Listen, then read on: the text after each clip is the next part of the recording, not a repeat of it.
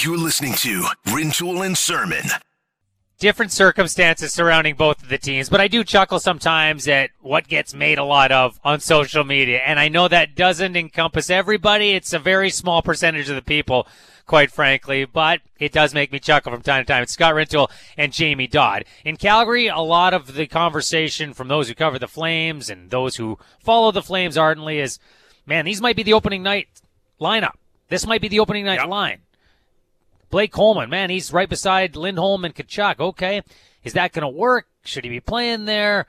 They kept Johnny and Monty together. I guess that's not that big of a surprise. Mangiapane's going to play on that line. Okay, I guess that's what they're going to go with. I guess this is what Darryl Sutter wants in Vancouver. It's, do you see who's leading the bag skate today? Do you see who's trailing in the bag skate today? Like, this is an annual Travis Green training camp tradition where you're going to get skated hard on that first day, see how players fare, and go from there. Who pukes? Who doesn't? Is it a big deal? Oliver Ekman-Larsson trailing in Group 1 in the bag skate. That's it. Trade was bad. Canucks lose the trade. It's over. Wrap it up. It's done. Can't succeed. Can't succeed. Niels Höglander He's washed up. Probably should be playing on the first line. He's leading. Yep. Hey, I don't want – I'm not trying to mock the guys who come in good shape. I think it's part of your responsibility as a professional athlete. I don't think it's everything. I do think there's something to it. And you've heard plenty of prominent athletes, many of them in the NHL, say, look, you want to have a good season? Do your work in the summer. I don't think because you might be trailing in a bag skate or because you might be leading a bag skate that all of a sudden you're going to be the best player for your team that season or you're going to have an exceptional year or a terrible year. But there's a little something to it.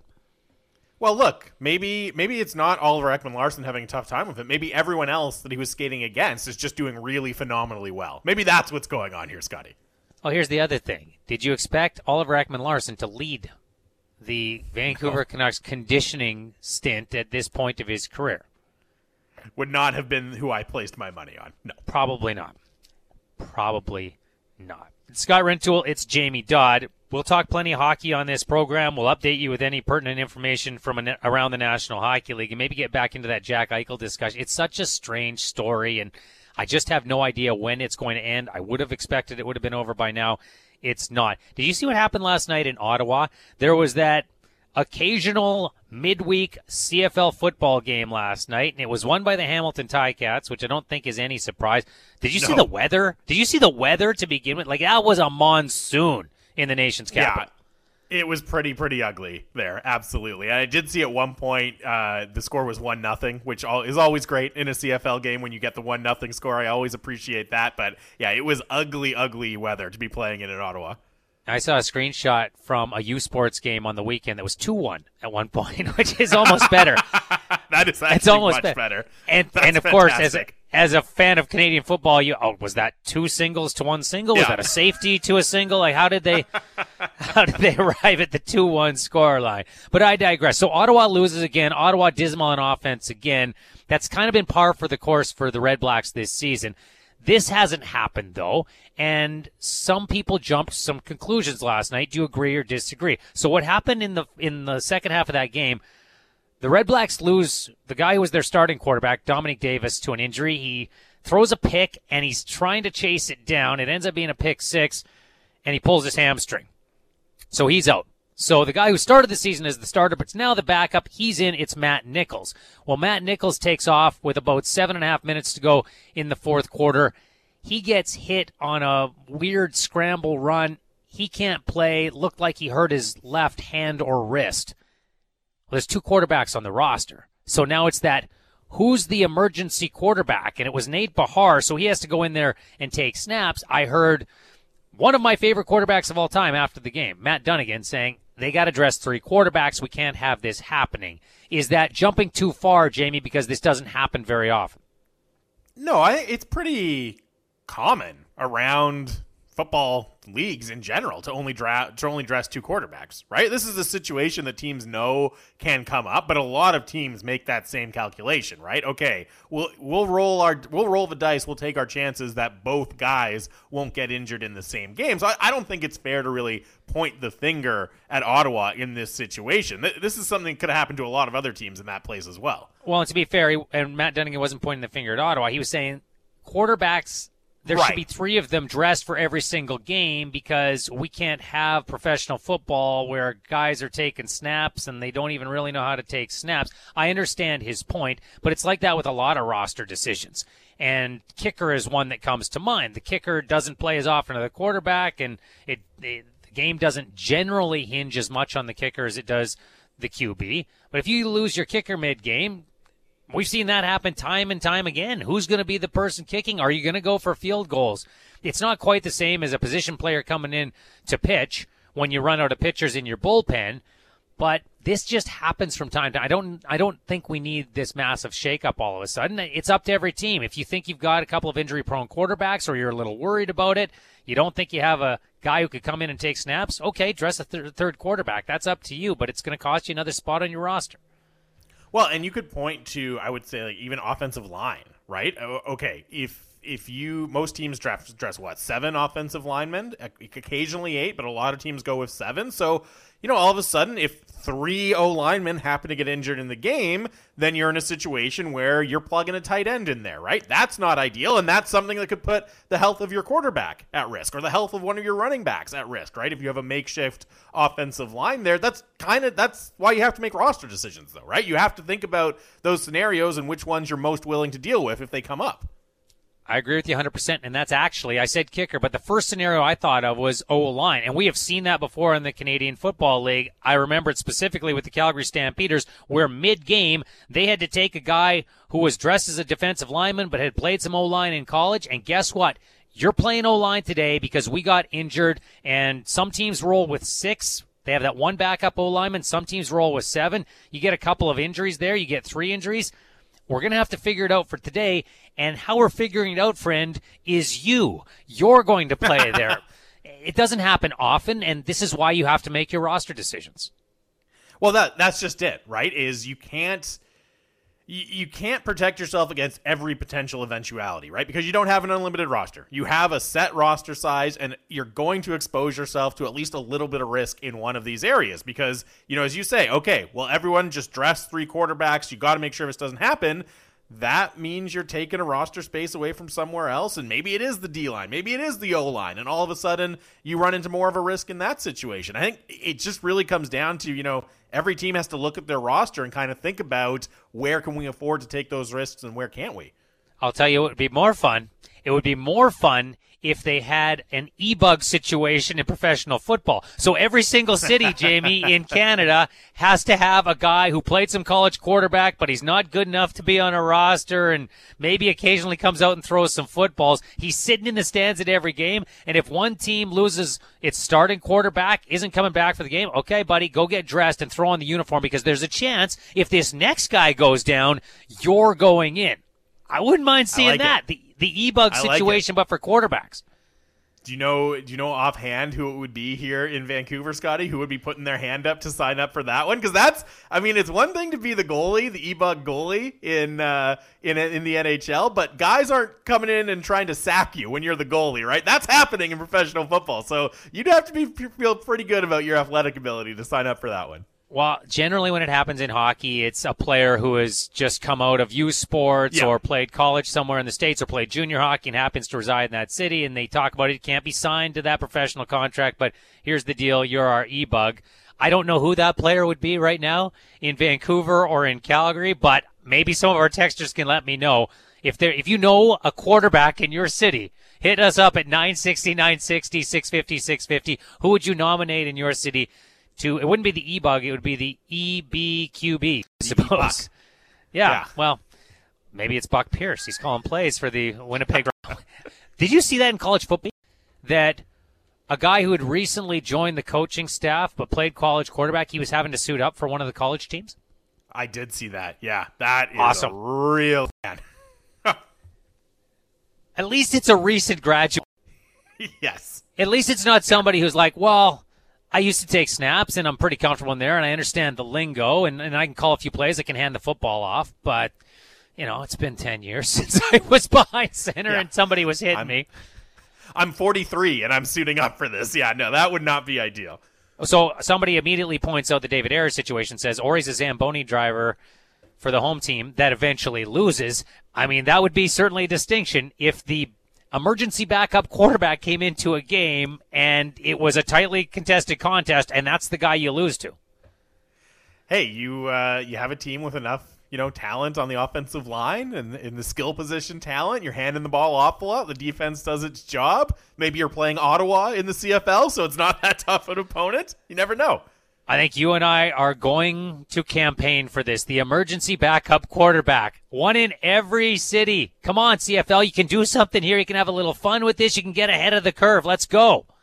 Scotty, we've got a nomination that it should be you, Scott Rintoul, as the emergency backup quarterback here in Vancouver. Inge texts in, says, it would be you, Scotty. I played against you in flag football. You're a great quarterback. There you go. Man. This might be your chance. Years gone by, great is a very, very strong term to use for my quarterbacking prowess. I appreciate the compliment. I would not label myself a great quarterback. I'm not sure I'm going to suit up as the emergency backup quarterback at BC Place, or if I happen to be rolling in Calgary at McMahon Stadium. It's Scott Rintoul. It's Jamie Dodd. Did you see who's going to suit up as the starter for Chicago Bears this weekend? I sure did. Justin Fields. It's not officially the Justin Fields era because Matt Nagy is still saying no. As soon as Andy Dalton's healthy, he's back in. He's our number one starter. But yeah, Justin Fields gets the start. It's pretty exciting. It is, and that's quite by Nagy. Not look, Andy Dalton can't go this week. Justin Fields is playing. Also, Andy Dalton's still our starter. Andy Dalton is still QB1 here in Chicago. As we know, Jamie, that's all going to be dependent on how Justin Fields plays. Yes. He's really good. Chicago Bears win games. Andy Dalton's not starting another game for them. I've watched this happen too many times. You can say what you want. I know exactly how this plays out if Fields plays well. Yeah, no, if Fields throws 300 yards, doesn't turn the ball over, gets in the end zone a couple times, Andy Dalton's not coming back in. At least not in the following week, right? Like, Justin Fields has every opportunity here to actually win the starting job, despite what Matt Nagy is saying. Man, he's got a tough opponent. I know Cleveland's defense hasn't looked very good in the first couple of weeks, and maybe it was an eye-opener the way that Houston played against them last week. We expected Cleveland's defense to be really, really good this year. They played Kansas City week 1. I think you have to throw that out a little bit of saying, I don't know how good their defense is. You play Kansas City? Sure. Just put that aside because you can't use that to say, they've got a really good or a really bad defense because Kansas City lights everybody up. Houston week 2, not so sure I saw that coming. I thought Cleveland would be a little more lockdown against the Texans. Perhaps they overlooked the Texans as most of us have. They're going back home. Justin Fields played his ball in Ohio. There are going to be a lot of people going to see him in this game. That's a tough environment to roll into for your first NFL start. It's a really tough matchup, especially because, you've got first of all, you're going on the road against a team with Super Bowl aspirations. As you said, I still think that defense could be pretty good. And the offense is going to be effective as well, right, with the running game. So you're probably going to be in a situation where the game script dictates that you throw the ball a lot, right, and that you have to make plays as the quarterback. I don't think this is going to be a situation where they can really ask him to kind of manage the game and grind things out. They're going to need him to make plays there. You would think, and it's Jadeveon Clowney and Myles Garrett coming off the edge. Yep. That's tough. Against an offensive line that's no good. Like Chicago's offensive line. Welcome to the NFL. That's part of the rationale that a lot of people have used is that, look, the offensive line's no good. I know that he can outrun some of the problems, but they might be putting him in harm's way if they throw him in there behind that O-line. I don't know that it's the spotlight game this weekend, but it got a lot more interest from me knowing that Justin Fields is going to be the guy instead of Andy Dalton, who's obviously too injured to play in this game. Davis Mills, by the way, if you're looking at Thursday night football, he's getting his first NFL start. Who? Yeah, Davis Mills. Rookie quarterback, another one gets a start, and he gets to go against the Carolina Panthers, who've been surprisingly good defensively. Just another sensational matchup on Thursday Night Football with Davis Mills getting the start for Houston. At least Carolina, as you say, has really come out of the gate strong. So even if you don't think this one's going to be competitive because of the Texans quarterback situation, at least you can kind of look at it as an opportunity to see what Carolina is doing this year, get a closer look at Sam Darnold, how he's improved so far. So, there's a storyline there, but it's tough. It's a tough matchup to sell. Yeah, it does feel like you're reaching a little bit, and you know how I usually come out and just smash Thursday Night Football, too quick a turnaround, what are we actually going to see, all of those things. I have to admit, last Thursday was a great game, so maybe we get a great game tonight, even though we're not expecting it. The Giants and the Washington football team put on a good show last week. And hey, as you said, a lot of people have counted out Houston. They have fought really hard. They've tried to keep those. They won a game, first of all, which a lot of people did not expect them to do very much of this year. They kept the other game close with Cleveland for a long time. So maybe they can do it again. Maybe they can find a way to make it compelling and entertaining on Thursday night. We're going to get Mike Sando of The Athletic to join us in the next 15 minutes or so. We're going to talk some NFL football with him heading into Week 3, which, as we just mentioned, opens up tonight. I want to play the Jack Eichel clip again because we've had some people commenting on it. It is such a curious situation, and I want to know where some of our listeners point the finger at right now. This is Kevin Adams talking today, addressing the Buffalo media, and saying, oh, yeah, by the way, Jack Eichel no longer our captain. I spoke to Jack 2 days ago. I spoke to the team yesterday and addressed this. Jack Eichel is no longer the captain of the Buffalo Sabres. From our perspective and my perspective, I feel the captain is the heartbeat of your team, and we're in a situation from where we were in the past and where we are now that felt that we needed to address that and make that decision. Jack and I have had a lot of conversations together, in person, on the phone over the course of this offseason. I've spoken to his previous agents daily, his Pat Brisson daily. There's been a lot of communication. Jack's here for his physical. He made it clear to me that he doesn't want to be a distraction. He doesn't want to, take away from what we are trying to build here. So he will continue his rehab, not necessarily in this facility on a daily basis, but, and then we'll work towards where we go from here. No winners in this situation. There really aren't. Jack Eichel can't resume his career right now because he's not comfortable with the procedure that Buffalo wants him to undergo, and they're not comfortable with the procedure that he wants to undergo, despite the fact it's his body. The way the CBA reads, they get a say in this. Buffalo doesn't have the return, whatever that return is supposed to be. They can't bolster their prospect pool, their draft capital, their lineup right now because he hasn't been traded. Do you look at one side and say, obviously that's the side that needs to relent a little bit here, or do you just understand it from everybody's point of view and you completely understand the stalemate? If I was to choose a side that needs to relent, it's Buffalo, not in terms of, okay, they need to do the right thing for Jack Eichel, but at a certain point, just for the health of your franchise, you need to get serious.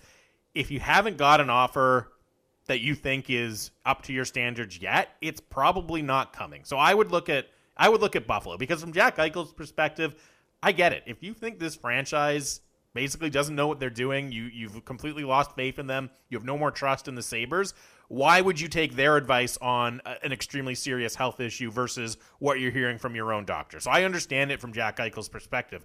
I just think from the Sabres, there is value to be had in moving on, right? And I don't see, I brought this up with Jeff Merrick earlier in the show, I don't necessarily see the event that is going to happen that is going to trigger these brand new offers that all of a sudden meet the asking price that Buffalo is holding out for. I'm not sure what's going to cause that to happen. So if I'm Buffalo, I'm saying, okay, maybe we lower our standards just a little bit. We can still get a really good return, and we can put this situation behind us. The obvious answer to the rhetorical question you just posed, hey, what's the event, is that a team gets off to a really bad start and finds itself in a different spot than it thought it was going to be. And it's, okay, this isn't going to work. We're going to have to reset some things here. We have some items we can sell off right now because we know if we acquire Jack Eichel, say it's November, if we acquire Jack Eichel, he's not playing for us right away. And I did correct somebody earlier who was saying he's not going to play for 4 to 6 months. That's part of the debate about this procedure. Yeah. If you listen to the surgeon on 31 Thoughts, the podcast now 32, the surgeon said, look, with a disc replacement, with a disc replacement, Jack Eichel is going to have a much quicker recovery time here than he would with a fusion.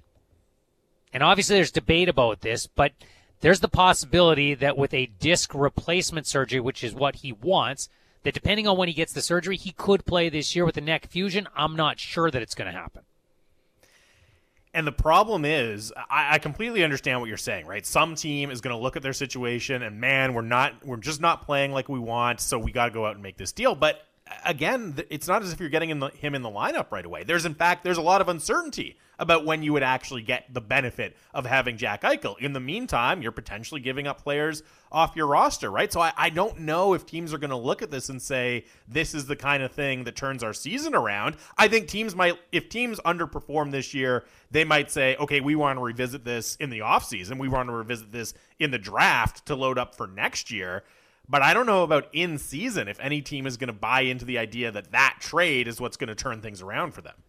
Text comes in, Jack Eichel should just go get the surgery he wants. Sure, he'll have to pay for it himself, but he'll get the surgery he wants. And what's the worst thing that can happen? Are they going to sue him? Are they going to void his contract? No chance. He needs to force the issue.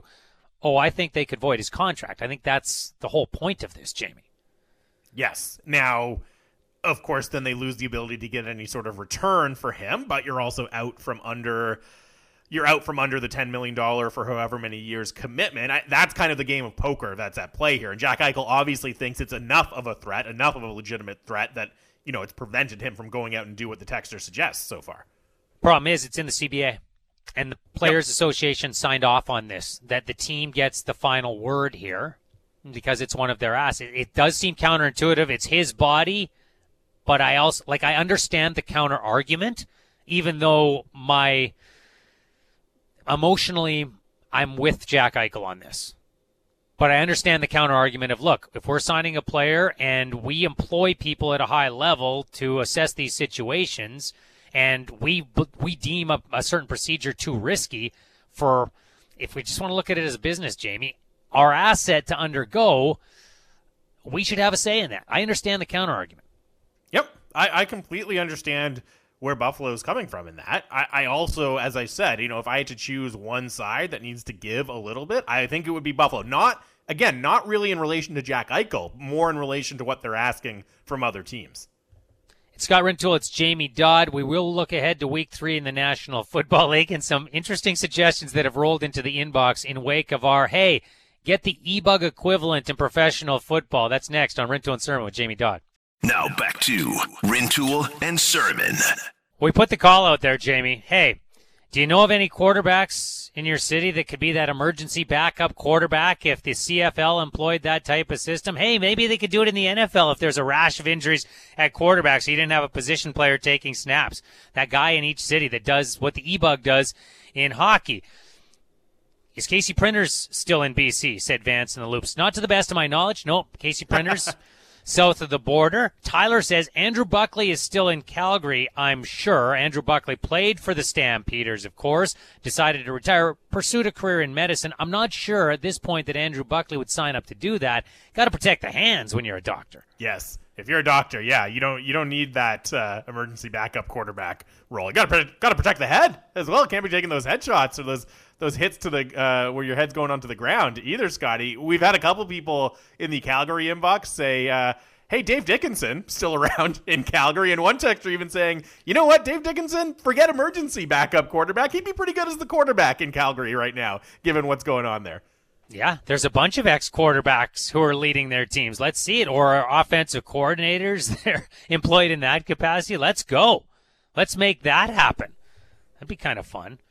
The best one I got was a text from Alex in Vancouver who said, Napoleon Dynamite's uncle, who is Uncle Rico, of course. That's a great one. Here's what I know. Someone jokingly suggested me because they played against me in flag football. Of course, that's a joke. Here's what I do know, Jamie. Having played flag football for a bunch of years, and I don't currently play, but I played for a bunch of years. I do know there are dudes in those leagues who believe they can play professional football even though they've never played professional football. Like, you do get to play against some guys who played in the league. Maybe a guy got a couple of games in the NFL. Maybe a guy had a CFL career. He's done now, but he wants to keep in shape, and a buddy gets him out there to play, and you notice the talent level right away. So that's an ex-pro player. But I tell you, no word of a lie, I have played against guys, they believe they should be playing professional football, and how has somebody not seen me yet? A lot of guys who could throw it over those mountains, right, if they wanted to, just like Uncle Rico. Just like Uncle Rico. Julio Caravetta, color commentator for the BC Lions. He has been suggested here. I think that arm still works. I don't know if Mike Sando likes our idea, but we think it could be something. He, with The Athletic, covers the National Football League, and he joins us now in advance of Week 3 commencing tonight between the Carolina Panthers and Houston Texans. Mike, thank you very much for doing this. How are you? I'm doing well, thank you. I don't think this has come up in NFL circles, but last night in the CFL, two quarterbacks dressed. They both got hurt, needed a position player to take snaps. I know we saw a weird situation with the Denver Broncos last year because of COVID protocol, and we said, hey, in the National Hockey League, they have emergency backup goaltenders in the stands at each game. Maybe they should do this at every professional football game where there's a guy who, hey, if called upon at some point, you may have to come down and dress just so we have someone who can take snaps. Oh, yeah, they have those guys, but the problem is it's such an unusual thing to happen that they're not going to dedicate practice time to it. But there's always a guy who is a wide receiver who was an all-state quarterback, or you know what I mean, all-region or all of whatever quarterback in high school. And then when he got to college, though, he was recruited as a receiver or a safety. And then, or even a guy who played college, some. And so you can get through a game doing that, but you'll be completely limited because they won't have studied the game the way a quarterback does. They won't know where everyone's going to be. They won't have the practice reps to be sharp. Davis Mills, he will start for the Houston Texans tonight. They're hoping they don't have to go to somebody after him. He goes in the spot of Tyrod Taylor tonight. This is a Texans team that has been better than we expected to this point of the season. What chance do you give Davis Mills of having some sort of successful debut as a rookie quarterback tonight? I think it's going to be really a long shot because when you look at Carolina, they haven't exactly played the toughest schedule, but they have done some really interesting things with their blitz packages, and they ran one blitz like 3 times in a row against the Saints, and it was never picked up really. So they've been creative. I think that's what he's going to see, a bunch of creative stuff, and that'll make it hard for him, and the odds of him coming in and doing well anyway might be long, but I think it'll be a tough one for him. On a short week, by the way, too. Yeah, it is on a short week, and at least for him, he got a little bit of playing time last week in that loss to the Cleveland Browns. What do you make of Carolina at this point of the season? Sam Darnold's performance is something that's caught people's attention. The defense you mentioned, perhaps underrated and running a different type of scheme. What do you make of Carolina and its 2-0 start? Yeah, they were a team. People in the league were all over the map on them. I actually polled some front office executives before the year and had them rank each conference 1 to 16. I think there was if I want to say the range on Carolina was 6th in the conference to one of the bottom 2 spots, So people didn't really know how it was going to go, but I think that for sure we can see that there's a better chance of Darnold being successful, Sam Darnold, with talent around him than there was with the Jets, who were the only team in the league from 2016, 17, 18, 19, and 20, the only one who didn't have an offensive player named to a Pro Bowl, okay? That's a long time to go in an era when everyone gets named to the Pro Bowl to not have that. So I think he was at a real disadvantage. And now he's got probably, a top 2 or 3 running back in the league, certainly for all-around player, not just as a pure runner, but an all-around player in Christian McCaffrey. He's got some speed at receiver. So I think that they can be, a middle-of-the-pack type team.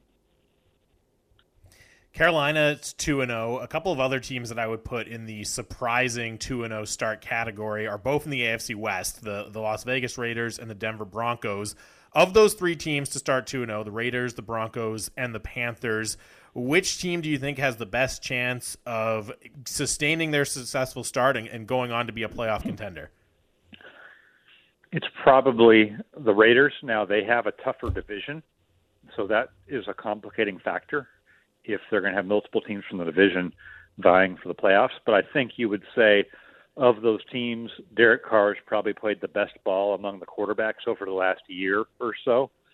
We know that he's got a good play caller in John Gruden. We don't really know at all whether their defense is going to continue to play well. I think with Denver, they've played 2 really easy opponents, and they're going to play the Jets this week. So they're going to get some wins in the bank. It's not the same to me as sort of hanging on and beating Baltimore the way the Raiders did and and even Pittsburgh, we know is good on defense. So I'd probably give the Raiders a little bit more credit among those teams that are 2-0 of having a chance.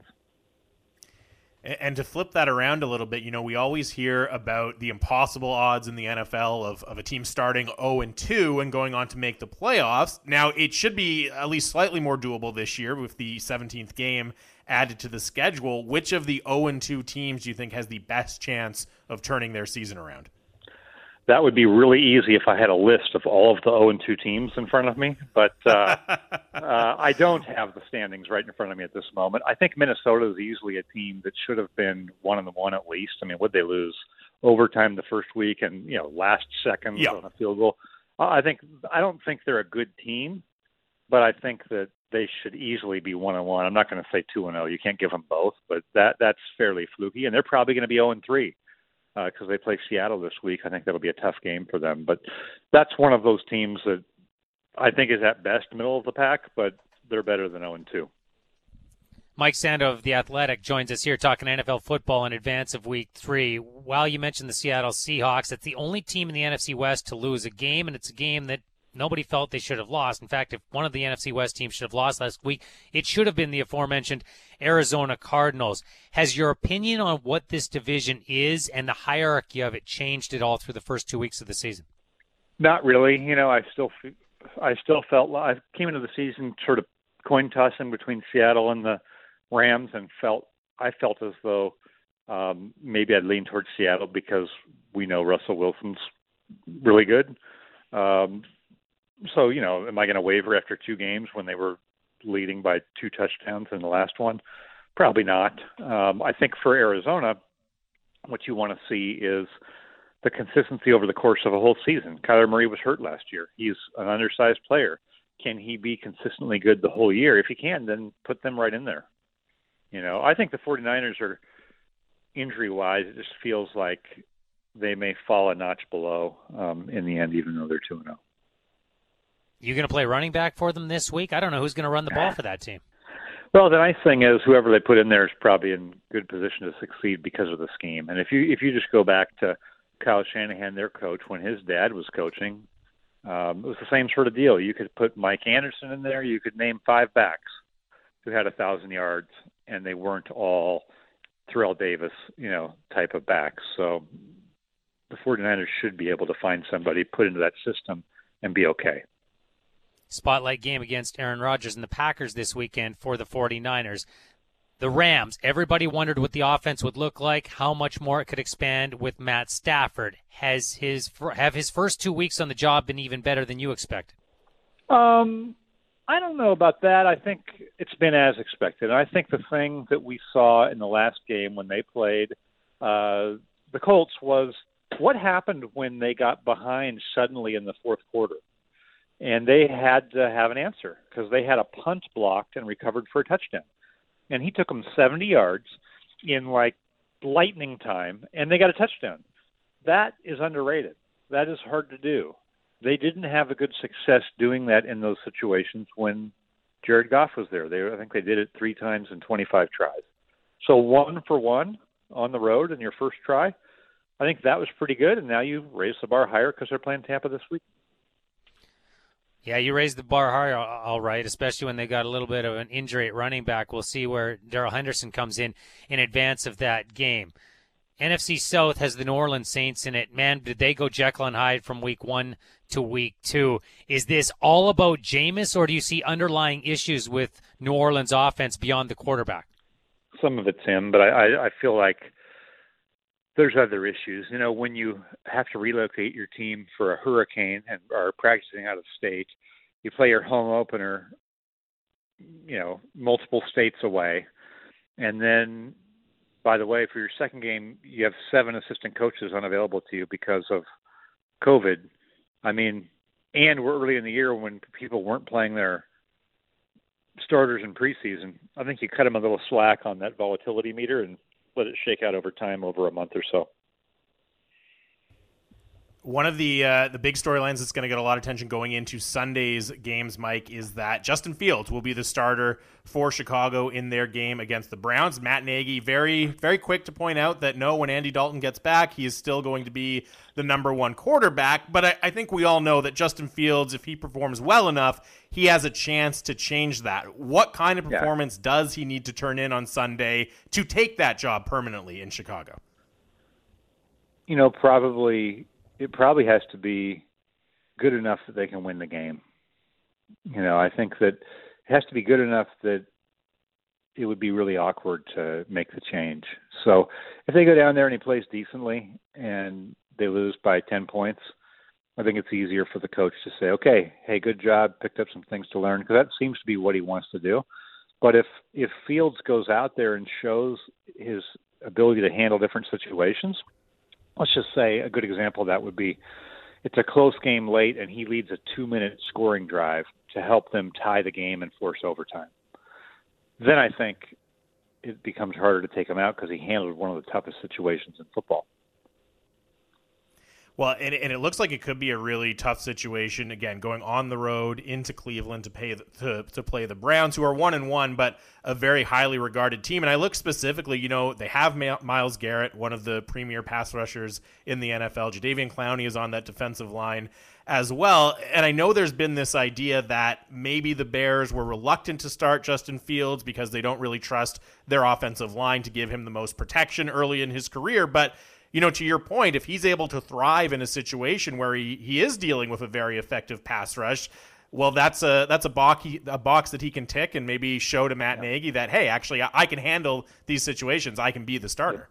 Oh, I agree. I think it's play to play also, because remember when they put him in there a while back, he didn't even see the blitzer and got hit in the face. Remember that play? He got hit like you would almost never see a veteran quarterback get hit like that, where it's like he's standing on the tracks and here comes the train and he forgot that he's on the tracks.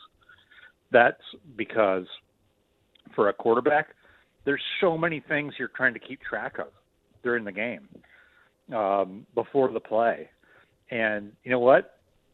He forgot that he's responsible for a blitzer coming over on that side, and he paid a heavy price.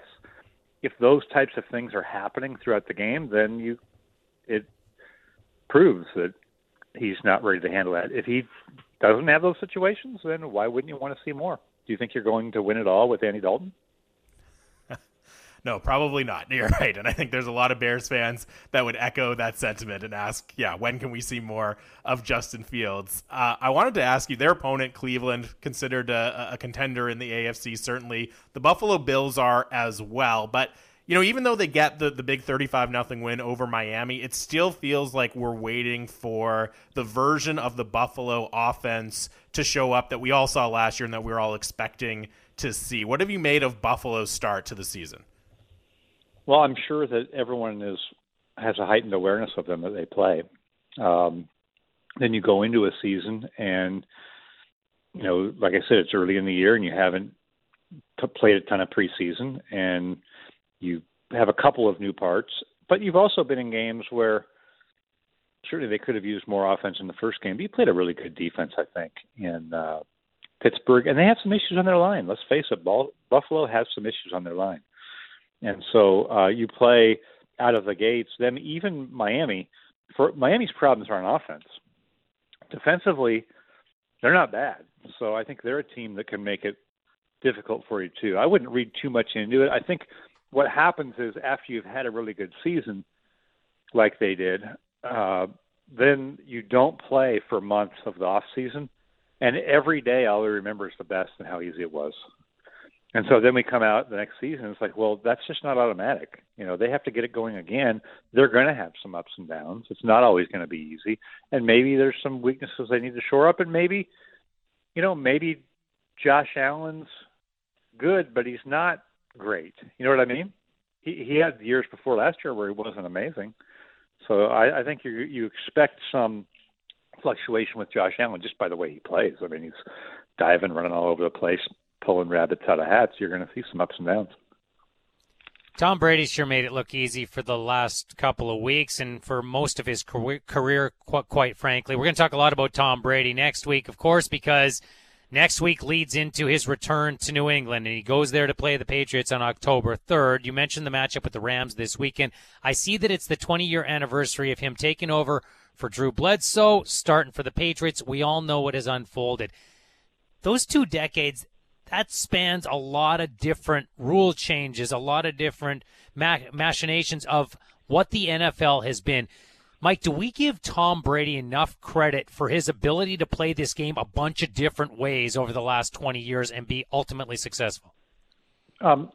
We probably do. I think now that he's gotten out from under New England and won a Super Bowl, I think he's getting whatever due was withheld because you weren't 100% sure. Brady, Belichick, organization, all that type of stuff.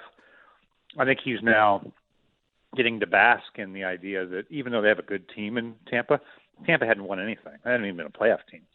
To show up and just win it all, I think you get your due. I think he's enjoying it. I think we've seen him flex a little bit more. He's been out there a little bit in the media, joking around and being a little bit more, not boastful, but forward, that sort of stuff. I think he's feeling it.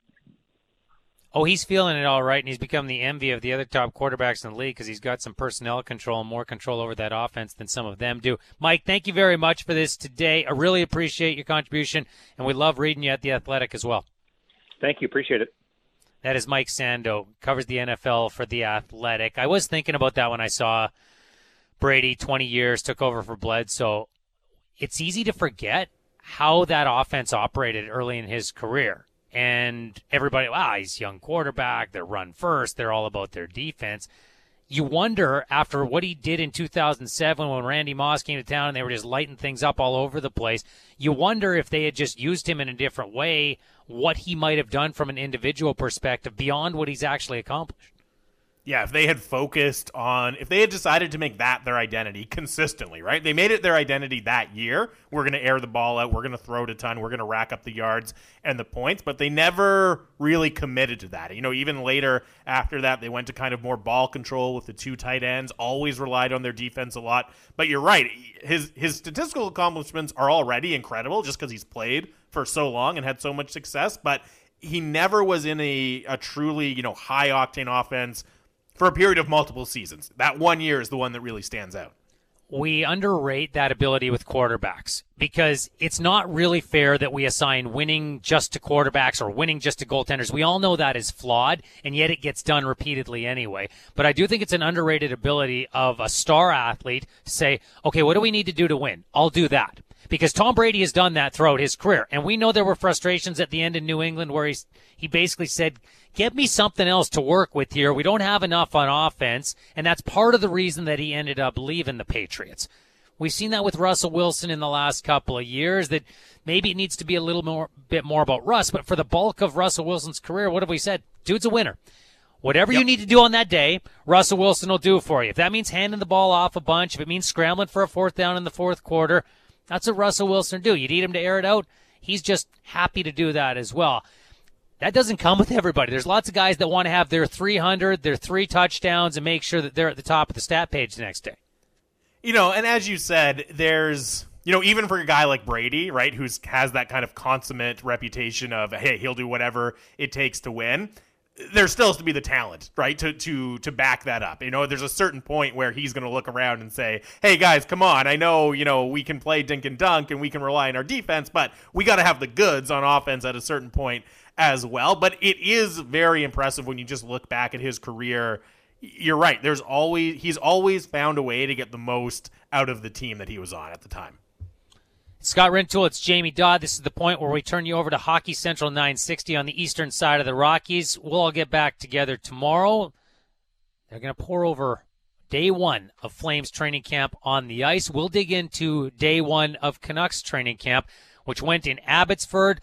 Takeaways from that. And Bill Daly, Deputy Commissioner of the National Hockey League, will join us in the next hour of the program. So stick around on Rintoul and Sermon with Jamie Dodd.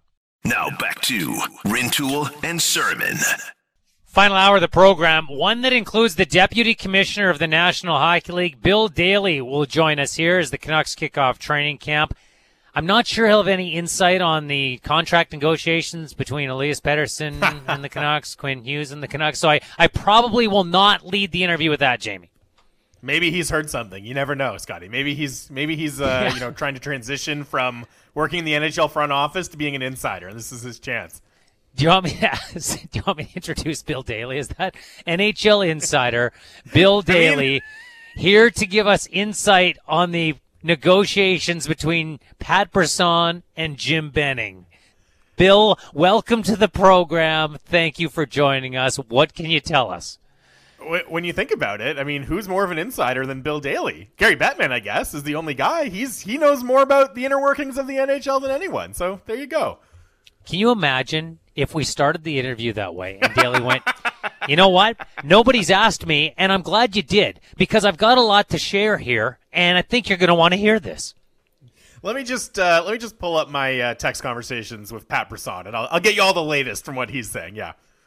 Yeah. As it turns out, we have bugged their phones, and I can tell you the latest information on the conversation that they're having today. We probably won't start the interview that way.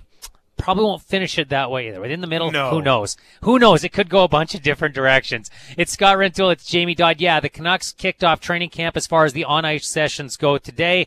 And like many other teams around the National Hockey League, Jamie, they're mixing things up. It's not, these are the guys that we're probably going to run with on opening night, so let's keep most of them together and put the other guys in the other group and see who can make the jump from one group to the other. Nope, they're mixing it up. This is kind of the way Travis Green has operated. Is there anything we can read into from that first session that did include some veterans?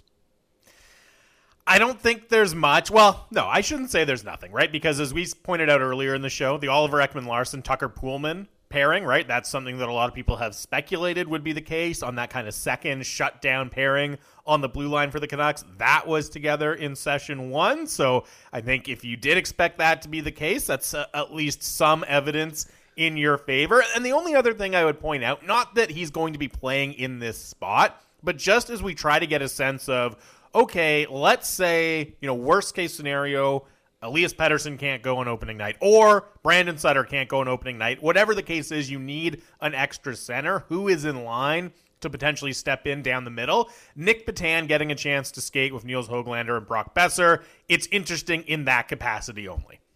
Yep, and he's a skill player who hasn't been able to transition to a regular role in the National Hockey League and unlikely to find a top six spot here in Vancouver. Some catastrophic things would have to happen injury-wise. At least that's how it would feel. Don't wish anything bad for Nick Petan. Would like to see a local guy make the jump to the big club. That would be great, but you're right about that. It's interesting that Horvat is with Pearson off the start of camp, only because we speculated about somebody else being on that other side. Now, Connor Garland isn't skating in this group. Don't read anything into that, in my opinion. I think that's where Garland starts. I think he starts beside Horvat. Their games match up in terms of a directness that they want to play with. The question is going to be who's on that other side. It'll be a surprise to me if everybody's available on opening night and Connor Garland isn't beside Bo Horvat. Won't it be the same for you? Oh, that would be a big surprise, right? I don't see any way that he falls out of the top six, and I also don't really see a major possibility that they split up the Lotto line. Again, assuming full availability. Right now, if Pettersson's out and Miller moves to the center, okay, then you start to get into some different possibilities. But with everyone healthy, with everyone available, yeah, Connor Garland is going to be with Bo Horvat. So Tanner Pearson's on the other side, which we've seen a lot since Tanner Pearson arrived. And we've seen it work, and we've seen it fall dormant at times as well. How often does this get mixed up? There are at least 3 players, in my opinion, that would be auditioning for that role. There's Tanner Pearson, who's the foundation. Hey, you know what you've got. Can always go back to that. Maybe you like it so much that you're going to leave him there. There's Vasily Podkolzin, if he shows well, and he can bring a little something extra to that line because of his size, because of his youth. And there's Niels Höglander, who obviously is a different physical package than Vasily Podkolzin is, but impressed everybody last year with his willingness and jam every single game, not to mention his skill set. Yeah, he showed he could produce offensively, but I think really importantly for Niels Höglander, he showed that you can put him out there in tough situations, right? Because, he was riding shotgun with Bo Horvat and Tanner Pearson last year, and we all know that duo is asked and has been asked to match up against other teams' top lines very, very often. Höglander was part of that, and he held his own in that capacity. If I was kind of handicapping it, I would say Höglander has, I don't know about the best shot, because we know that Tanner Pearson is, we know Travis Green likes what Tanner Pearson and Bo Horvat can do together, but I've always looked at Horvat, Garland, and Höglander as a very intriguing option in the second line for Travis Green. Yeah, and I think a lot of Canucks fans look at it that way as well. And perhaps the best news of today is just the fact that Bo Horvat's out there. They labeled him as under the weather yesterday. It was a surprise that he didn't speak to the media. So it was his first opportunity as the returning captain of this team to address the inquiring minds, which he did. Have a listen. This is Bo Horvat from Abbotsford. It was tough. I mean, it's just, classic, Travis Green training camp. It's never going to be easy, and I think it's great for us to, right off the bat to get going right away, and all the guys look great today. As you know, Bo, we like to make a lot of any line combination we see out there. You had Pierce on your left side right from the get-go today. Where do you guys want to go this year? Is there an importance to having that veteran pairing? Yeah. No, exactly. I think, building chemistry right from day one is, it's going to be huge for us. And, Pierce and I obviously work well together. We kind of know where each other's going to be on and off the ice, and I think that's a good thing to have right from the get-go.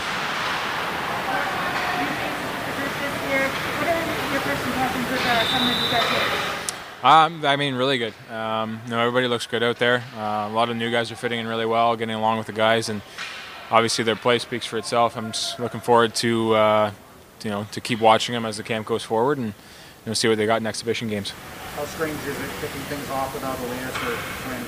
Yeah, it's different not seeing him at camp. Obviously, we'd love him to be here. But I'm confident things are going to get done, and they're going to work it out, and we can't wait to see him back on the ice. Obviously, it's not a normal world, but is there something healing about being at a camp in late September and just getting the hockey calendar back on its axis? Yeah, I think I'm more excited about seeing you guys face to face now. It's kind of nice to get you guys back. No, it's it's great to kind of be with everybody again, and like you said, a normal camp format where that we're used to, and seeing an 82 game season and playing everybody again, it's really exciting, and I honestly can't wait to get this year started. Well, you guys, you might have some lines in flux with guys who are injured or not here. Do you understand the Keith offers to Alex Kingston on a big winger? It's really difficult to move down low, but do you understand that TCL and what a guy like that would do? For sure. No, I think that's a great pickup on us, and obviously I'd like to see him at camp and see what he's got. But I know what he's like. Played against him a lot last year and the years previous to that. So, like you said, he's a big body. He's got some skill in front of the net and hard to knock off the puck. So I think we need that in our lineup, and he'll be great for us. So it looks like with the moves Jim made to bring in Ekman Larsson and Garland and some of the other, it does feel like chips have been pushed to the middle, and Elias and Quinn will be here at some point. Mm-hmm. Is it fair to sort of put that playoff expectation on this group? Yeah, for sure. I think every year, we should have a playoff mentality, and I think this year, especially, with the guys we added, and eventually, like you said, when we have Husey and PD back, I think we got a really good core group, a lot of good hockey players, and I think we should set our expectations and make in the playoffs, and that's what we want to do, and that's how we have to play right off the bat.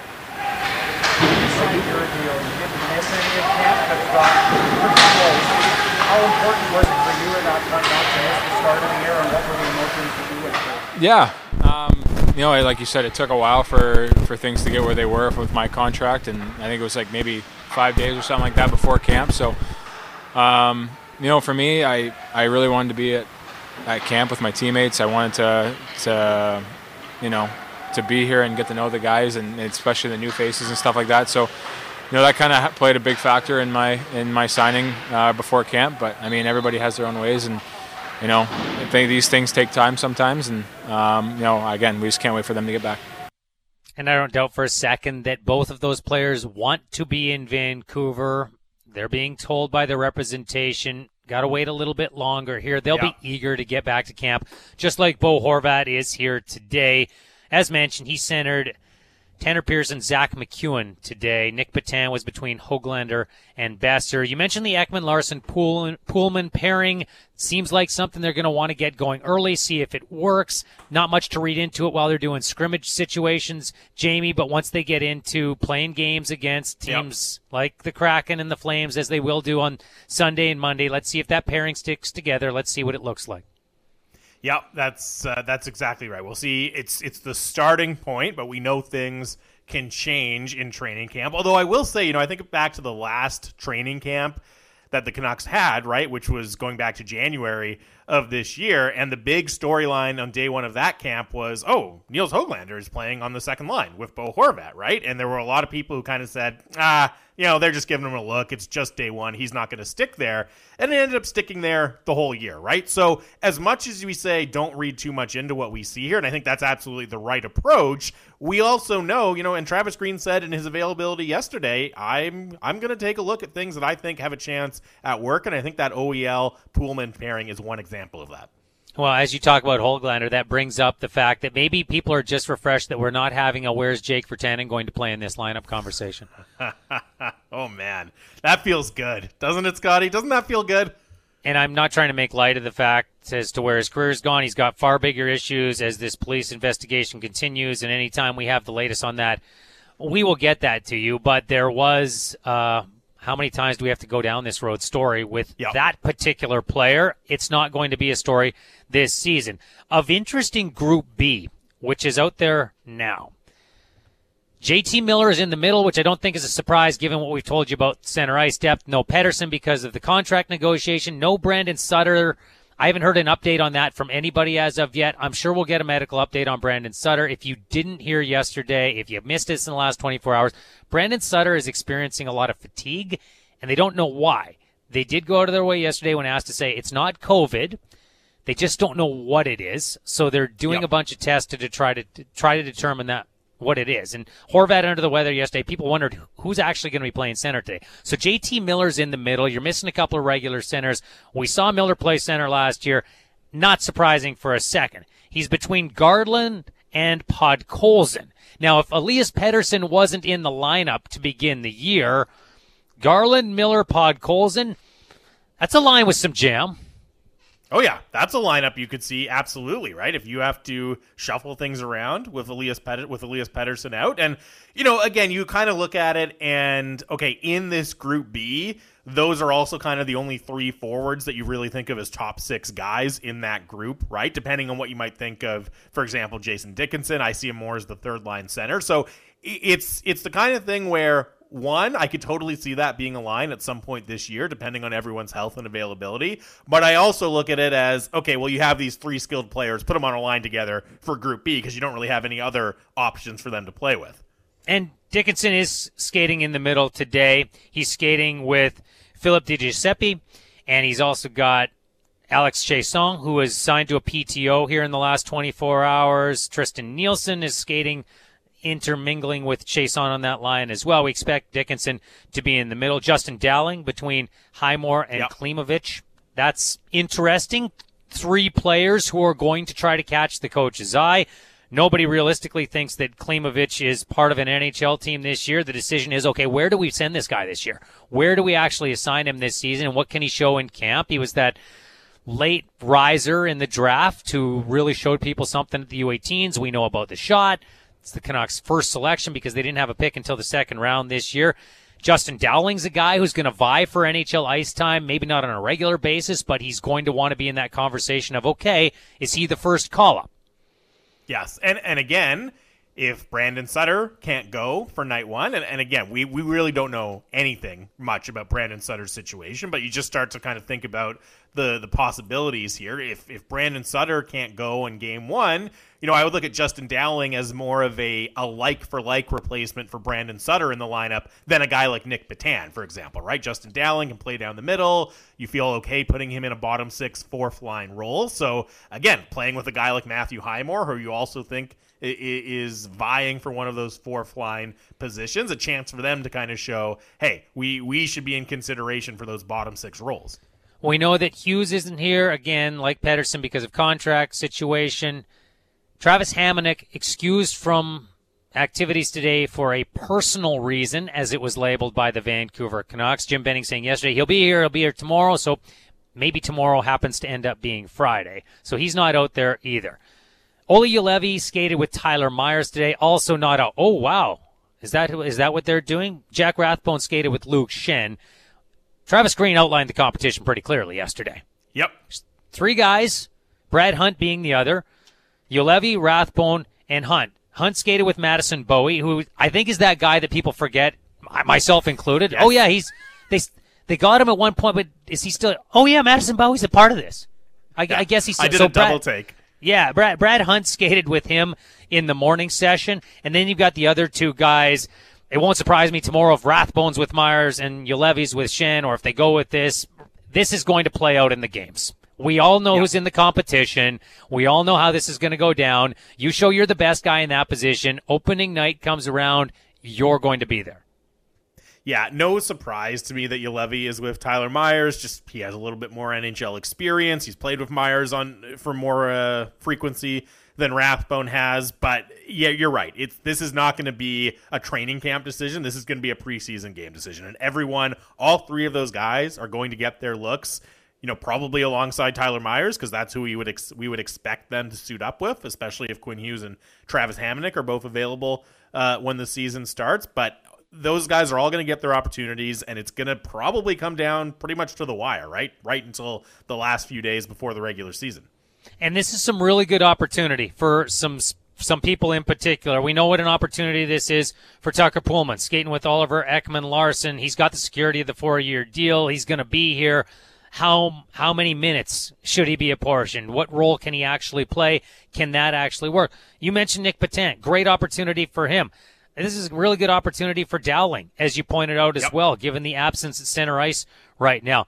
This is a good opportunity, if they keep this line together for a couple of days, quite frankly, for Garland and Podkolzin to skate with JT Miller, because if he is entrusted with a center ice role at any point in time, that's a guy who's going to get a lot of ice, and that's a guy who likes to play a certain way. And the fact that they put those 2 players with him, that to me says something. Well, especially for Podkolzin, right? Because Connor Garland, he's going to be in the top 6. They went out, they acquired him, they give him the big contract. Now, maybe he finds a way to sneak onto that top line at different points as well. Maybe get some extra power play opportunities. There's opportunity there. But I look at it as Vasily Podkolzin. All right, you're getting a chance to skate with 2 of the forwards that this team is going to be relying on to produce offense. Like, this is your chance to show you can keep up. It's your chance to show that you deserve those same opportunities. I don't think there's any question Podkolzin's on the team. He's in the lineup, but I do think there's a question about where exactly he slots in the lineup, and this is a great chance for him to move up. This one comes in from Lack. We became contenders largely in part due to having 2 scoring lines a decade ago. Pearson eventually needs to be on the 3rd line as a checker with Dickinson and Bowe and Garland, and either 92 or 36, as in Podkolzin or Höglander, will give us 2 scoring lines, and it will be amazing to watch. I think that's what a lot of Canucks fans agree with as well. Lack. Yep. Pearson seems to be the standard, and I don't want to continue to revisit the Jake Virtanen conversation, but whether it was with Virtanen or someone else, do you remember a couple of years ago at camp, Travis Green basically said, there's a spot for a young guy. However, young guy needs to go take the spot. So Tanner Pearson represents a standard. And if nobody gets over that standard, Travis Green isn't going to gift that spot to them just because the ceiling might be higher on either of those players.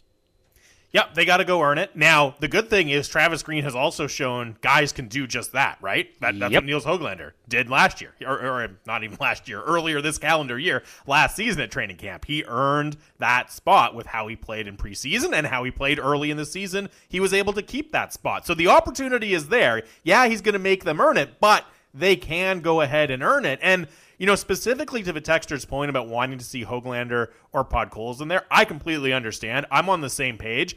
I do wonder if we see something, because Green has so much trust in that Horvat-Pearson pairing. I wonder if we see, in certain situations, hey, if we're leading in this game and we want to shut the other team down in the 3rd period, okay, maybe Pearson started on the 3rd line with Dickinson, but I'm going to bump him up to play with Bo Horvat because that's a duo I have so much trust in. And conversely, right, hey, we're chasing the game in the third period. Let's get Podkolzin in that spot. Let's get Höglander in that spot because we need to generate some extra offense. Well, and part of that answer may have to do with how that bottom six rounds out. Dickinson, let's say Pearson does wind up there, and who's the odd man? Is it Podkolzin? How much does Travis Green trust that line to shut things down? Does he mix and match from the fourth line? We're starting to assume healthy bodies here, which is a dangerous game to play because we know what Tyler Mott represents and the trust that the coach has in him and what he does for the special teams. Brandon Sutter, a special teams player as well, who's a great penalty killer. We know how much trust Travis Green has in him. If everybody's healthy and available, that may change the configuration of the Horvat line simply because you might not need that line to do the things that those bottom two lines are able to do and the coach trusts them to do. Well, and that's part of what makes the idea of having Pearson on the third line so attractive for a lot of people, right? Because then you look at it and you say, okay, we know Tanner Pearson can play that role. We know Jason Dickinson from his time in Dallas can play that role. So if you're able to have a third line that you trust to really play those tough matchup minutes, then to what the texter Lack said, okay, you can really have those two offensive-oriented lines at the top of your lineup. You can free up Bo Horvat to have more offensive opportunities to play some easier minutes and focus more on putting the puck in the net. I think that's what makes the idea of Pearson and Dickinson together so attractive, is it affords so many more opportunities for Bo Horvat. A lot of our audience focused on what's happening in Abbotsford today. Bill Daly's got another 31 teams in addition to Vancouver to pay attention to. He is the Deputy Commissioner of the National Hockey League, and he joins this program next. It's Rintoul and Sermon with Jamie Dodd. Now back to Rintoul and Sermon. The pandemic. You all know about it, and hopefully you know that the pandemic ends for no one until it ends for everyone. UNICEF is leading the procurement and delivery of 2 billion COVID-19 vaccines to countries around the world. An effort of this scale, it's never been done before. By donating to UNICEF Canada by September 30th, Canadians have the opportunity to make a difference and support the vaccination of millions of people in lower income countries. Every dollar donated by September 30th will be matched by the Canadian government. Donate today at unicef.ca or text vaccines to 45678. That's vaccines to 45678 to donate $10. Scott Rintoul and Jamie Dodd set to be joined momentarily, Jamie, by the Commissioner of the National Hockey League, Mr. Bill Daly. Before we get to that, a quick text here. Someone saying, nice not to talk about Virtanen, nice not to talk about Eriksson, Roussel, Beagle, possibly even Sutter. Current players, we'll talk about the new additions who are great, but there's a major element of addition by subtraction on this Canucks roster compared to last season. We can dig into that more, as I am being told the Deputy Commissioner of the National Hockey League, Bill Daly, is on the line with myself and Jamie Dodd. Bill, thank you very much for doing this today and for making time. How are you? I'm doing well, gentlemen. How are you? We are well, and I don't imagine there's a job jar sitting around at NHL front office, but there's always a list of things to do. What's at the top of the league's priority list today? Well, actually, and I know it's a topic you guys want to talk about. I'm kind of in the middle of a seminar with Turner Sports. All their talent is on a big Zoom call, and we're kind of taking them through everything we do, and they're taking us through, all their plans. And I think we're all excited with both of our new rights holders in the United States, Turner being one of them. So from an NHL point of view, in those discussions with Turner and I imagine with ESPN as well, what type of opinion does the league give on how those entities can be the best partner possible to the league? Well, I mean, obviously we had a really good run, a strong run with NBC over a long period of time, and I don't think anybody can question or argue that we weren't able to grow the sport, by leaps and bounds over the time that NBC had our rights. Having said that, I think kind of moving back to ESPN, which is a traditional league rights holder, prior to 2005, and really almost back to the inception of the network. We're going to go to ESPN and we're going to get all the sports fans in the United States. We're going to have a more prominent place on kind of a network or a group of networks, really a family of networks that all American sports fans watch religiously, including our players, which we've found over the years. They're really pumped with kind of our return to ESPN. The interesting part of kind of the dual relationship now with Turner is not only does ESPN have a good working relationship with Turner, they share obviously rights to the NBA and some other sports as well. But Turner is really caters to a different audience, a much more entertainment-based audience. Popular culture, young demographics. It's a new audience that really we haven't serviced for a while. And so we're really excited about the complement of ESPN and Turner and their ability to turn on new fans and expand our fan base even more than it's been expanded. It is about entertainment at the end of the day. He's the Deputy Commissioner of the NHL, I should say. Bill Daly joining us here today on Rintoul and Sermon with Jamie Dodd. Jack Eichel, pretty entertaining when he is healthy, when he's out there. I think we would all agree on that. Our Elliot Friedman reported last month that there was a big meeting. The NHL had a presence there as well with the Sabres and Eichel's representatives, the NHLPA. Jack Eichel hasn't been traded as of yet. He hasn't had his procedure as of yet. Bill, what role, if any, can the league play in helping to find a resolution in this Jack Eichel situation in Buffalo? Well, I mean, I think that meeting, which did transpire, and really at the request of the Eichel camp, believe it or not, but certainly the Sabres were willing to participate in it, was to see if we could find common ground. There's obviously a difference of opinion among the medical experts involved, and which have been retained, by the various sides in that case. I think the parties, both the Eichel camp and the Sabres, are very much aligned in the objective, which is to get Jack healthy as soon as he possibly can be healthy. Because he's a great hockey player and he's got a great future in front of him. The question is how you get there, and it is a complicated puzzle right now. I know they're working through it. Jack recently made a change in representation, and Pat Brisson has been brought in. And I know Pat's been spending a lot of time with both the ownership and the general manager in Buffalo. And again, I think they're on the same page. They share the same objective. They're figuring out how to get there. So hopefully they can get there soon. Bill, one of the big stories, across professional sports, not just for the NHL, obviously in the last 18 months, has been how COVID-19 and the pandemic have impacted revenues. And, I think it is especially significant in the NHL because it's a salary cap league. And, we've heard so much talk about, okay, there's going to be a flat cap for an extended period of time, or there's going to be some modest potential $1 million a year raises for a certain period of time. With what we know now, how long will it be, do you think, until the league gets back to something close to normal in terms of revenue, in terms of yearly increases in the salary cap? Well, in terms of, there are two different questions, obviously. In terms of revenue, we actually expect that this coming season will return to kind of normal seasons in revenue as we knew them. And we should be able to expedite growth from there. So we're certainly hoping, everything depends on COVID to a certain extent, but we're certainly hoping to be close to normal this year. We constantly survey our clubs.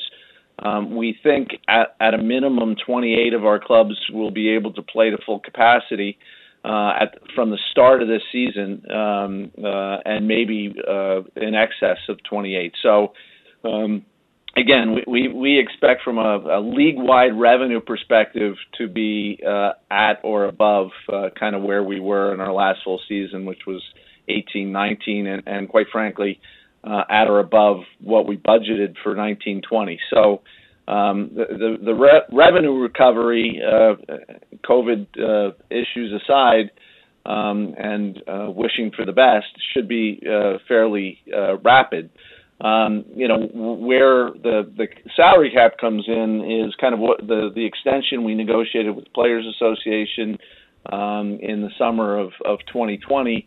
had very specific parameters for the salary cap and how that's going to grow, and to some extent how it's been detached from revenues, in part because the players wanted to preserve as much of their salaries last year in a low revenue year as possible. So by kind of detaching those two things, there's a fairly sizable debt that the players continue to owe us and will over the next couple of years, which will modulate or restrict the growth of the salary cap. So I do expect the salary cap next year, for instance, to grow by $1 million.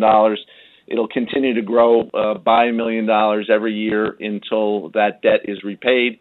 Our current projections show that debt will be repaid well before the end of this collective agreement. So at that point, you'll see kind of more normal growth in the salary cap that's related to revenues from year to year kick into effect again. And you mentioned that, okay, you're getting back to normal in terms of revenue, and now you want to expedite revenue growth. And I don't think I'm going out on a limb to say one of the avenues the league will be exploring is sports betting. I know the NHL has partnered with a sports book, and that's something you've started to look at. In the near term, how will that element and that partnership with a sports book and that foray into sports betting, how will that change how average fans interact with the NHL? Well, I mean, there's a long history to that question, which is kind of the legal landscape in the United States and when that changed and what happened after that changed. And certainly we opened that Pandora's box at the time the legal landscape in the states changed, which was roughly three to 4 years ago. So we actually have multiple relationships in sports gaming, as do our clubs who have that. It has generated certainly additional revenues. It has the ability to generate even more revenues in the future. I think the biggest thing that attracts us to it is really extra fan engagement from the sports betting landscape. We really do think it's a driver and an engine for increased engagement, both by our existing fans but also new fans. And so we'll continue to see kind of an increased exploration into that area as we move forward, and we do expect that to be a significant revenue generator. A few more minutes with the Deputy Commissioner of the NHL, Bill Daly, joining us here today on Sportsnet 650. You don't get to pick and choose what winds up on your desk. You know that as well as I do. Evander Kane, one investigation is over. There's now an investigation into potential wrongdoing as it was described in the league statement yesterday. Bill, while the NHL doesn't conduct the investigation itself, what type of oversight does the league provide in a matter like this? You know what? I'm not sure oversight would be the right term. Certainly, we're plugged into the results of the investigation on an ongoing basis. So, I certainly have the ability to pick up the phone. And as a matter of fact, after I get off this interview, I intend to meet with our investigator vis-a-vis the ongoing investigations. So we have the ability to know what's going on at any given point in time, but it's the investigator that's doing the fact finding. Obviously I just, within the last couple of days, completed their report on the allegations that Evander engaged in betting on NHL hockey games. It was an incredibly thorough report. They did a lot of legwork. I was very satisfied, both with the quality of the work that was done, but also the findings. That certainly there's no evidence that he ever engaged in betting on NHL games. On that subject of ongoing investigations, obviously there is one currently going on with the Chicago Blackhawks. Where are we at in that investigation? I don't have anything new to report on that. We're also plugged into the progress of that investigation, probably less directly because that is an investigation that was commissioned by the Chicago Blackhawks, but certainly we're part and parcel of the end product there.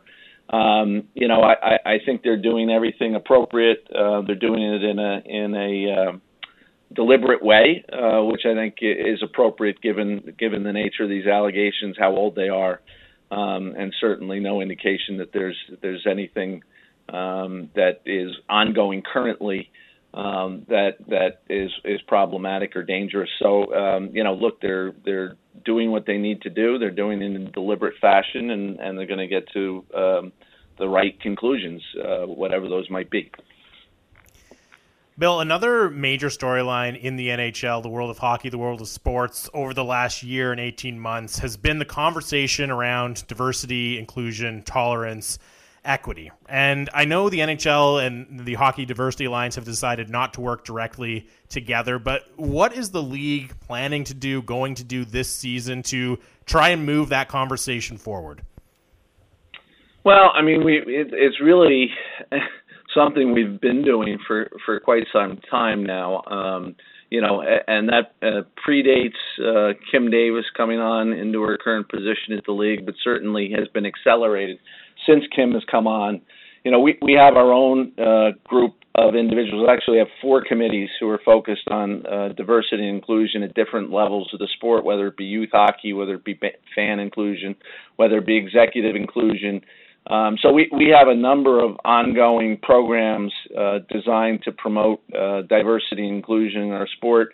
The recommendations of the Executive Inclusion Council, that oversits or sits over all of these committees, were actually vetted with the Board of Governors at our meeting just 2 days ago. So it continues to be a priority. We continue to kind of have active programs. We reach out and share best practices with our clubs and make sure that they're doing what they need to do locally. Again, huge priority for the league, and we're pleased with the progress we're making, and we expect to continue to make that progress and accelerate it going forward. Bill, I know it's about all 32 franchises, but how much has Seattle and the way that they have outfitted their operation and the strides they have made in those areas, how much has that set a template for other teams in this league? Well, there's no doubt that they've done a tremendous job, by all indications. Obviously established a fan base already, a pretty unbelievable fan base without even having dropped the puck or played a game. Their jersey launch, which happened within the last week, was the top jersey launch ever in the National Hockey League, and actually maybe beyond the National Hockey League as well. It's just kind of off the charts. All they've done with respect to their arena, their new arena, Climate Pledge Arena, what they've done in the community already in Seattle. Again, you put it right. They've set a very high bar for not only for future expansion franchises, but really for all the other clubs in our league. So, obviously, we're excited to see them drop the puck and get playing games, but to this point, you're right. They've certainly been a model franchise. Bill, thank you very much for your time. As you alluded to in the interview, you've got other pressing matters to get to, so we appreciate you carving out a window for us here today. All the best moving forward, and look forward to doing this again soon. Thank you, guys. I appreciate you having me. Thank you. That is the Deputy Commissioner of the National Hockey League, Bill Daly. And you get Bill on, and there's issues going on around the game. It's not all, hey, you're starting a season. Let's just talk about how everything is great. There's a lot in that interview that we touched on, Jay, and we didn't even get to the game itself and the fact that there's going to be a mandate of cracking down on cross-checking, because many of the matters that we touched in that interview, they are far larger than the, administering of one rule and how that's going to change, even though that's what a lot of people are going to focus on once games get starting being played for real. There's a lot there. He said that he's in constant communication on these investigations, and while the NHL doesn't conduct them, he is in conversation with those who are going to be investigating Evander Kane for these latest allegations, in conversation with what's happening in Chicago. It's somewhat out of their hands, but I do think it's important that whether it's us or anyone else that has a league personality on, that we continue to ask those questions so that those stories do not go away. They're very important, regardless of what the conclusion and outcomes happen to be. Yeah, no doubt about it. And especially there's, a couple of very high-profile ones happening right now that are kind of front of mind still for a lot of people around the world of hockey. Obviously, the Evander Kane one just being announced, one concluding and then another one just being announced. But I do think the Chicago situation it's not on the back burner yet, right? And we'll see how that changes when games start going here. But I think that one is serious enough, and the allegations are, that have been made are serious enough that one is going to stay front of mind for a while.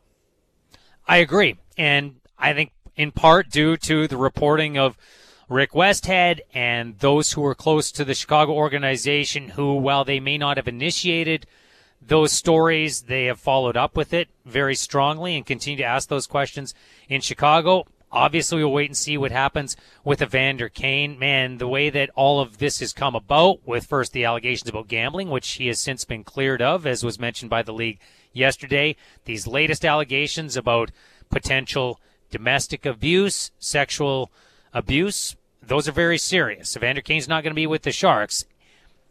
Whenever the outcome of that investigation is made public, there's still another bridge to cross for this player. And that's not for the league to figure out. That's for the San Jose Sharks. That's for Evander Kane and his teammates. It does seem to be one thing after another right now. Oh, that's exactly what it is, right? Because as you said, it's not as if, even if he's cleared in this investigation, right, and they find no evidence of wrongdoing, and it's a complete, acquittal's not the right word, but you know what I mean for Evander Kane, that there's no evidence of any substance of these allegations. Well, it's still an extremely awkward scenario that he would be walking back into in the San Jose locker room, given some of the reporting that has come out there and how his teammates feel about playing with him.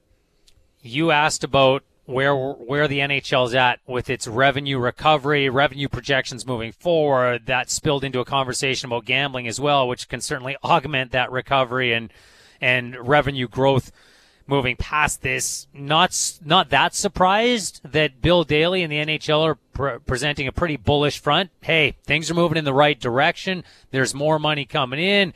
He mentioned the television contracts that they've signed with TNT and ESPN and where they're at and the excitement they have around those entities right now. League's portraying a confident financial front, if you will. And I think a lot of that has to do with what he mentioned off the top, right? With going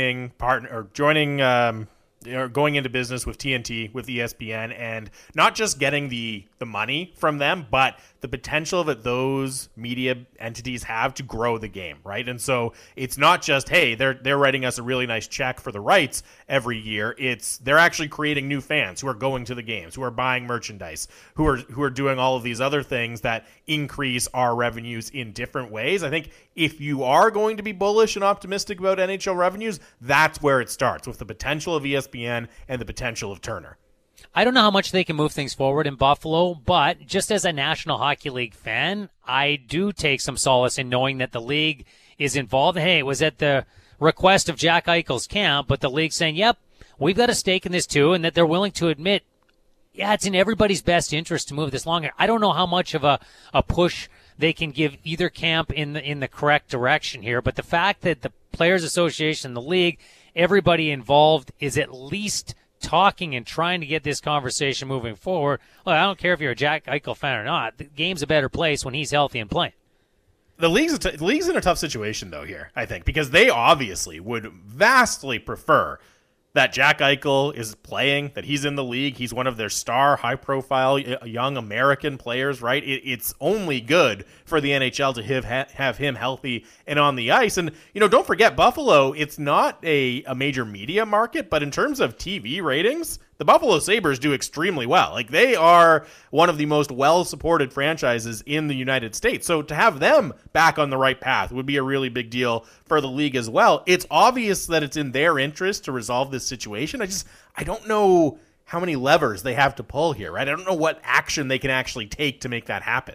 Well, the difficult part is everybody's pointing the finger somewhere else. Hey, we could resolve this if you wanted to go through the medical procedure that we recommend. Hey, you could resolve this if you would trade us to a team that's on board with the medical procedure that we need. Hey, other team, you could expedite this if you'd give us the assets we want for Jack Eichel and you could get him up to speed a little bit faster. each party needs to take a little bit of accountability, and the one that I side with more than any is the Jack Eichel side of, listen, there's one thing I want right now. There's one thing I want. I want to be able to get this surgery. And we can go after that, but I can't do anything until I get this surgery.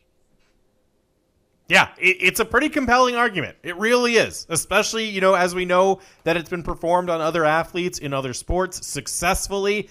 It's tough to get too angry at Jack Eichel for taking that position, at least from my perspective.